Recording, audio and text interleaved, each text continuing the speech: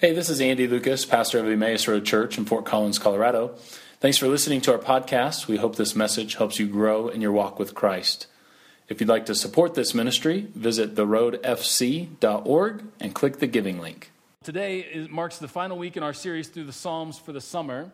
And each summer, right in the dead of summer, June, July, dead of summer, that sounds awful. So right in the middle of summer, we turn our attention to either the Proverbs or the Psalms. And we do that because we want to make sure that we have dedicated opportunities to just learn and glean wisdom from these books, from these wisdom books, these books of poetry. Because if we don't do that and build it into our regular rhythms, I think these books, right in the middle of the Bible, are really easy to just ignore. And so we don't want to do that. We want to turn our attention. And so each summer we take just a few weeks to look at the Psalms or the Proverbs. I want to also just say right here at the beginning, a thank you to Rick Edwards, who filled in for the past couple of weeks, did a great job speaking to us from Psalm 4 and 5. And I can tell you as a preacher, preaching from the Psalms is not easy. And Rick did a great job. So thank you, Rick, for filling in. One of the keys to understanding the Psalms, as we've been talking about, is entering into the world of the Psalms and taking a look around to see what the world that this psalm is presenting is really like. And broadly speaking, what we've learned is that the world of the Psalms can be described as either a psalm of orientation, where the world that it's presenting is well-ordered, it's predictable, it's full of blessing and goodness, or a psalm of disorientation is being presented to us, where the psalmist appears to be in the middle of a world that is chaotic and unpredictable, thus bringing confusion, pain, and even disappointment. And then we also have psalms of new orientation or reorientation. And these are the psalms where the world that is presented to us is a world that we learn of God's propensity to bring light from darkness, to bring order from chaos, and his propensity to make all things new. And we've really done our best over the course of this series to enter into the world of David the psalmist.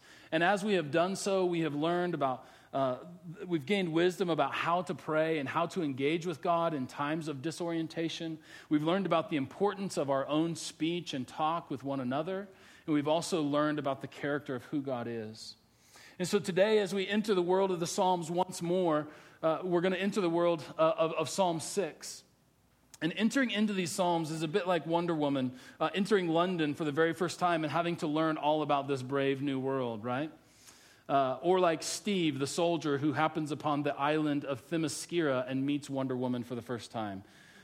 Some of you know what I'm talking about. Others of you don't. That's okay.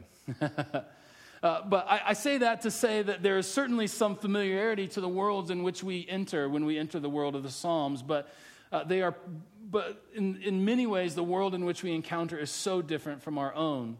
We might also say it's kind of like Meg Murray traveling to Camazotz to rescue her father. Who's excited about A Wrinkle in Time?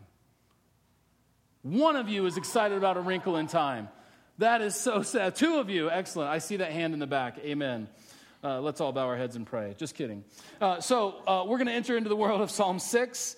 This, like many of the poems that we have been in these first few poems of the Psalms, is a psalm of disorientation and lament. And I think that will become apparently obvious. But let's look at Psalm 6 together. I want to read it in its entirety, all 10 verses.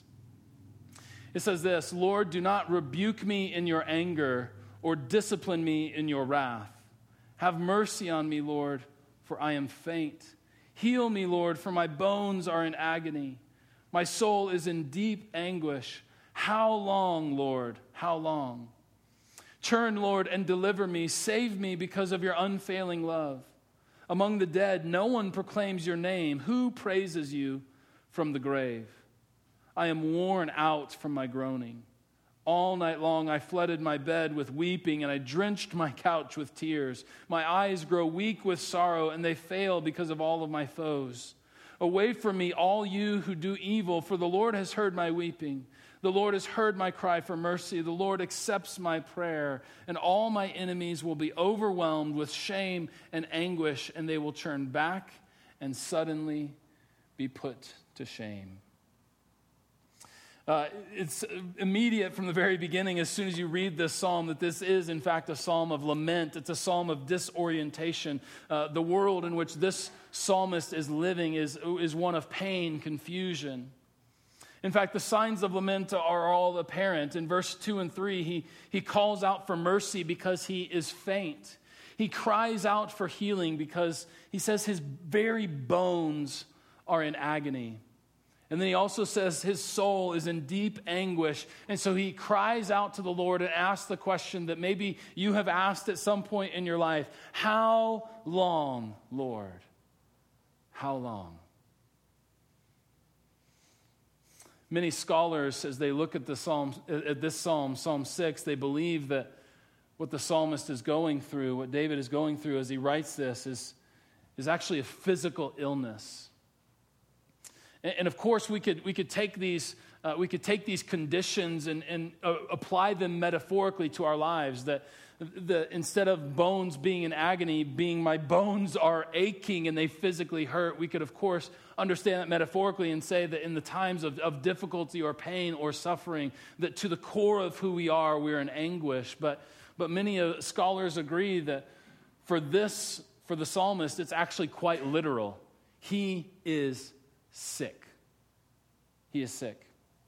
The signs of lament continue later on in the psalm. In verse 6 alone, he says, I am worn out from my groaning. I flood my bed with weeping. A literal translation here would be, my bed is swimming. And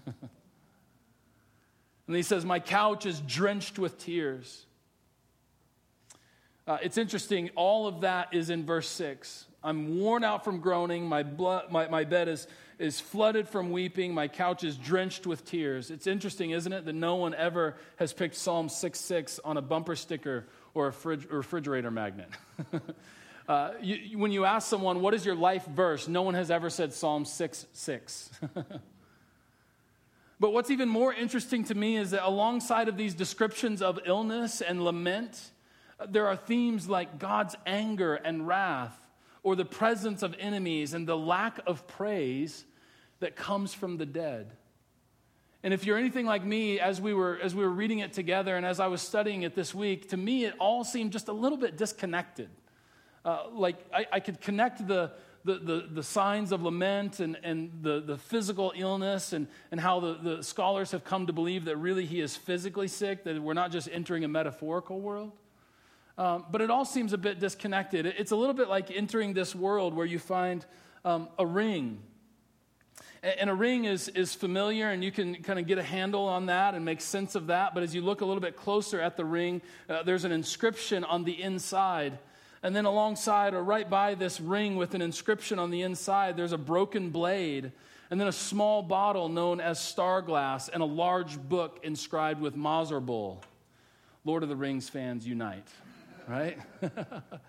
And you sense that maybe all of these relics are in some way connected, but you don't really know how. And so you have to enter into a brand new world to see the connection between these things that seem on the surface that they're not connected at all. And so the question before us in Psalm chapter 6 is really, what does God's anger and wrath, the presence of enemies, and silence after death have to do with the laments of one who is sick? And in order to answer that question, again, we must fully enter into this world. And it helps us to understand that in the ancient mind, illness was a sign of God's anger. According to the ancient mind, illness was a sign of God's anger. If you were sick or afflicted, it was because they understood, it was because that God was punishing you and pouring out his anger against you. Now, as we hear this may sound very primitive to our ears, because now, with all the advances in technology and science, we of course know that illness comes from preschoolers. Or bacteria or germs and infection. But in the world of the psalmist, God was understood to be the source of all things that come to us, whether for good or for ill. And before we give a gigantic eye roll to our ancient brothers and sisters, you should know a couple of things. First is that this viewpoint, that all things that come to us in life are direct from the hand of God, whether they be for good or for ill. This viewpoint, this framework, this understanding of life was born out of obedience to the very first commandment, that you shall have no other gods before me. Because again, in the ancient mindset, there was a God for everything. There was the God of the sun who made the sun rise and fall out of the sky each day. There was a God of fertility that allowed you to have children. There was a God of harvest. And any hardship or any affliction was evidence that God was angry. And so if your harvest was not plentiful that year, then it was evidence that the God of the harvest was somehow angry at you and punishing you. This was the mindset of our ancient brothers and sisters. And so accepting all things that come to us in life as being from the one true God, who are the psalmists that we read would have known as Yahweh, is actually a way of recognizing that there is no other divine power and no power that is divine. And so for the psalmist to attribute his afflictions to God was actually quite natural and an effort to obey the first commandment, that there are actually no other gods before the one true God who is Yahweh. And so that's the first thing we should know. But the second thing we should realize is that there are many people today who still hold this view. Who still hold the view that they continue to see the world as God's playground of control. A bit like a cosmic Gru with all of his minions that will bring good or ill to anyone in his mission to steal the moon. In fact, the classic line that we hear today for folks who hold on to this view is, whatever is supposed to happen will happen. Have you ever heard that? Have you ever said that? You see, this framework of seeing the world works really great as long as we're in a position of blessing and privilege, but it begins to break down and doesn't work so well for those who are in the midst of suffering. It takes the highly faithful to go through suffering and still say, this is God's will, plan, and intention for me. And it becomes really difficult to explain to someone in the midst of tragedy that as they're facing that tragedy, that it's happening because this was God's plan for their life, or because God was trying to teach them a lesson. And so while our ancient brothers and sisters were seeking to obey the first command by ascribing all of life's events, whether good or ill, to God, we can look through the lens of Jesus, who is the full revelation of God, and know then that God is not the author or the agent behind our suffering. I want you to listen to some of the voices of the New Testament. 1 John chapter 1, verse 5 says, God is light, and in him there is no darkness at all. Notice that it doesn't say God is light most of the time, but sometimes he causes darkness when it aligns with his plan. No, the scripture says God is light, and in him there is no darkness at all. 1 Corinthians chapter 14, verse 33, the Apostle Paul says, God is not the author of confusion. Going back again to 1 John, this time in chapter 4, verse 8, it says, God is love. God is love. That the defining characteristic of who God is love, which means all the other things, all the other attributes that we attribute to God are not coming alongside of just the attribute of love, but rather central to who God is love. And so anytime we ascribe other characteristics to God, such as holy and good and faithful, it is an outpouring of his love. It's faithfulness evidenced by his love. Love is central. It's not just in the list of all the other things that we would attribute to God. God is love.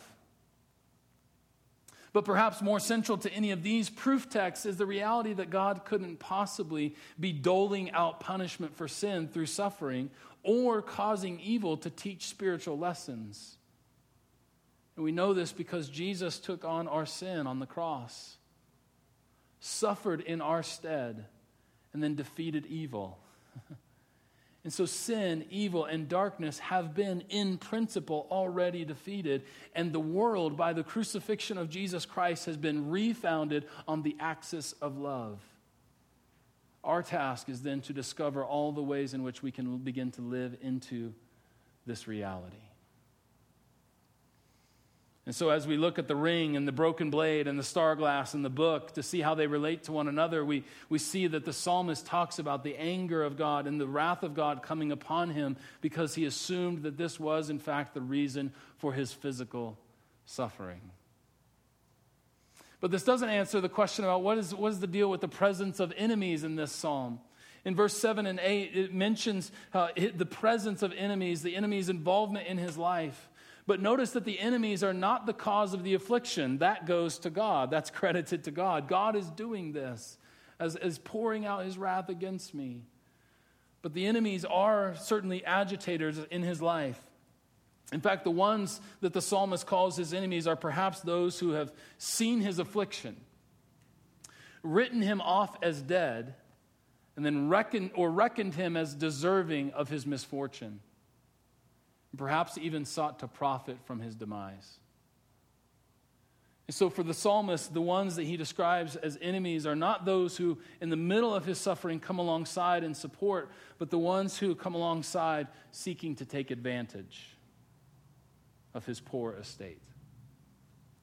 And I would say certainly you and I would call an enemy of someone who did the same.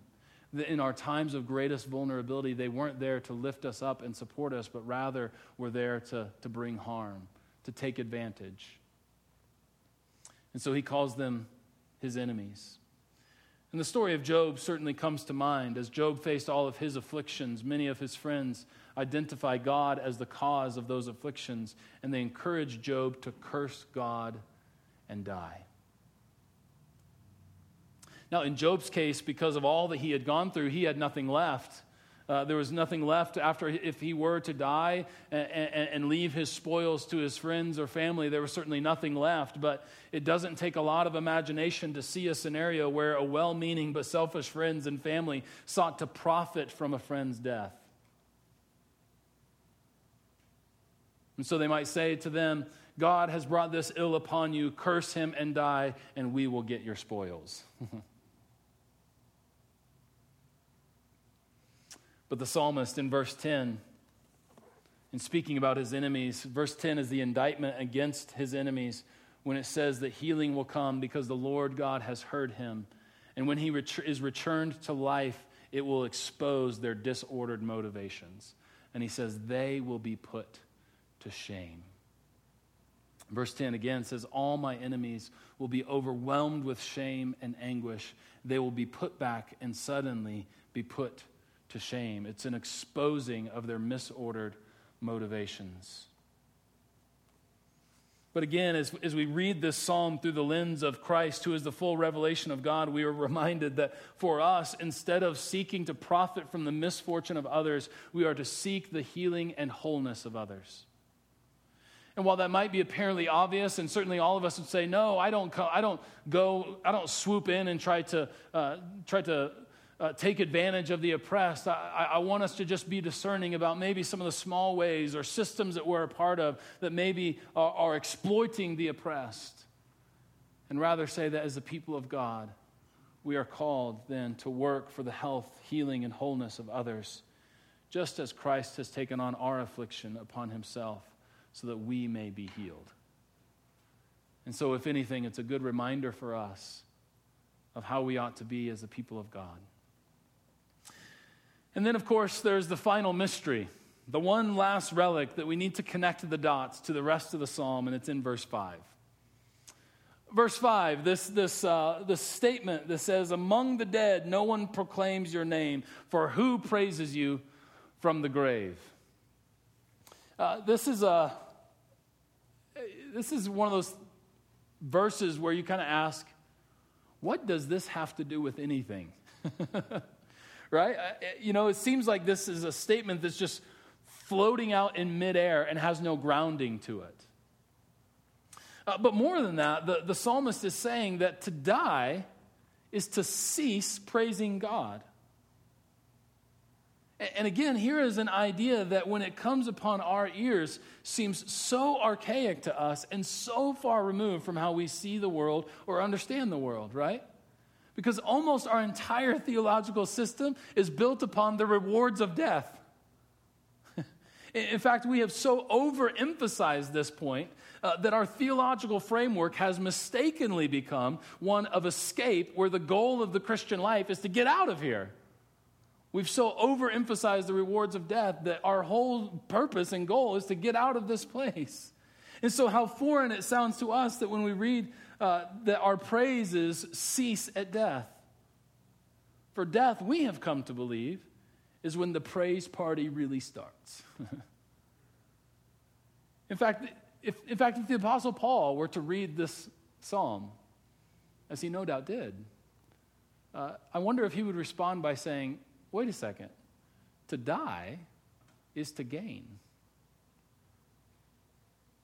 And so the question remains, like, what are we supposed to do with a psalm that claims that death silences praise?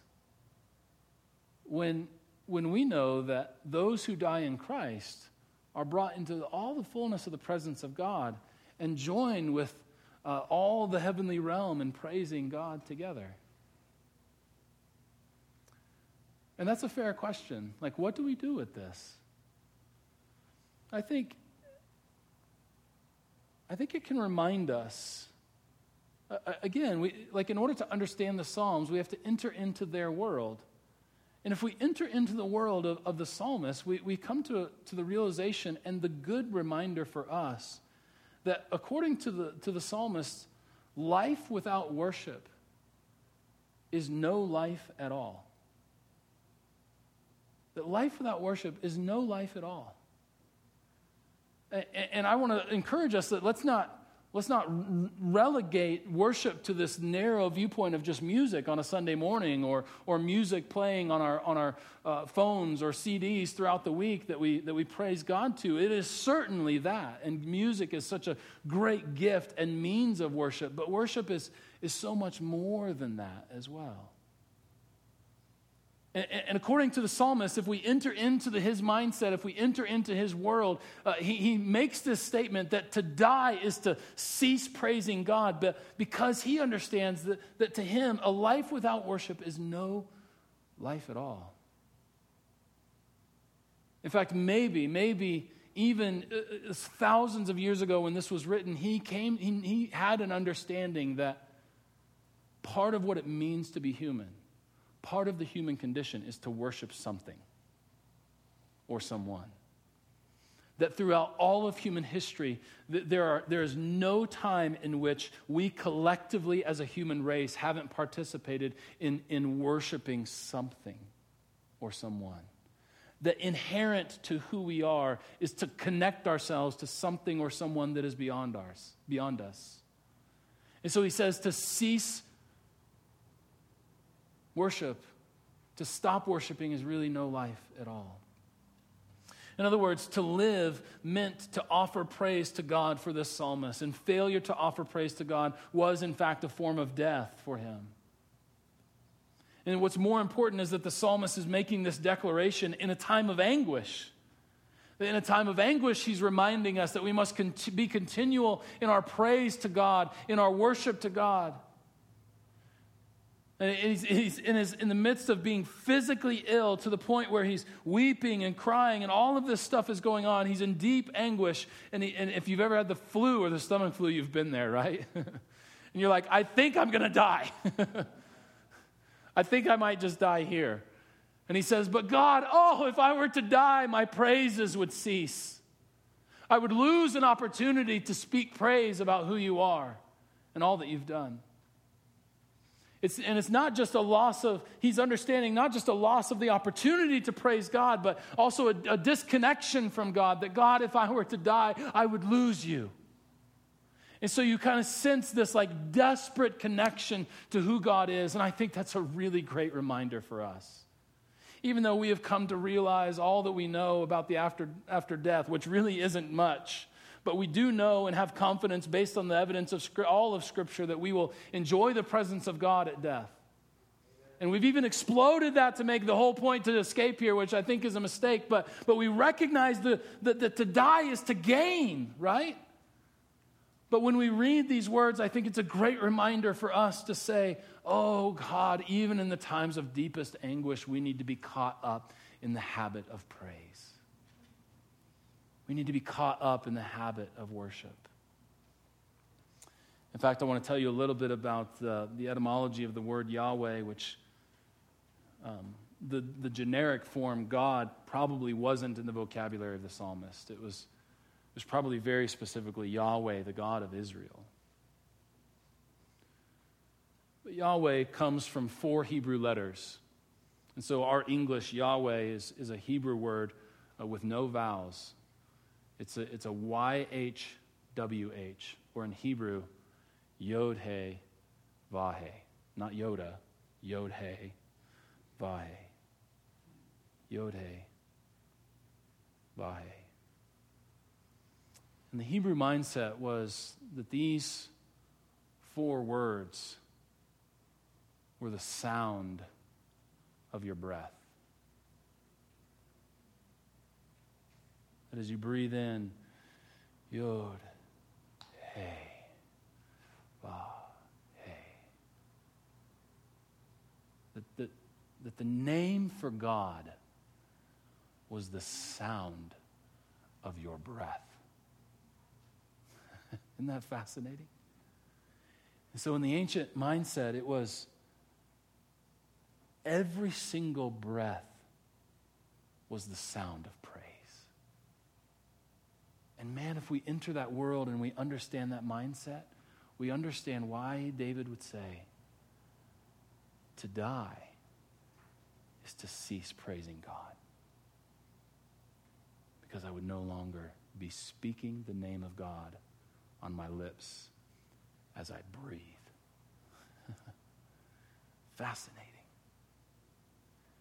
And I think it just connects us to this really important reality. First of all, that worship is far greater than what happens on Sunday morning or what happens in the music set. It's this all-encompassing thing, even down to our very breath. But then that we need to be also intentional in bringing praise to God. One of the things that we have done as a family is quite often in our mealtime prayer, we will pray a prayer of thanksgiving. And we do that because mealtime prayers are kind of tough, right? Like you feel obligated to do it, but you want to eat. And you're like, if I pray a long prayer, the food's going to get cold. And I used to have a friend who wasn't a believer who, said to me, like, praying is not going to make it taste better, And so, like, the mealtime prayer is like something that we all feel obligated to, but we're not quite sure what to do with, right? And so during our mealtime prayer, we decided, and this is actually Amy's brilliant idea. She said, what if we just take this opportunity to pray a portion of a prayer of thanksgiving? And of course, we're thankful for the food, and what really mealtime prayers are really a declaration of the provision of God, right? It's, God, you have provided this meal, and this meal is evidence of your goodness in my life. And so we've adopted praying this mealtime prayer, and we don't do it every time, but a lot of times we'll pray and we'll say, Lord, give us such an awareness of your mercies.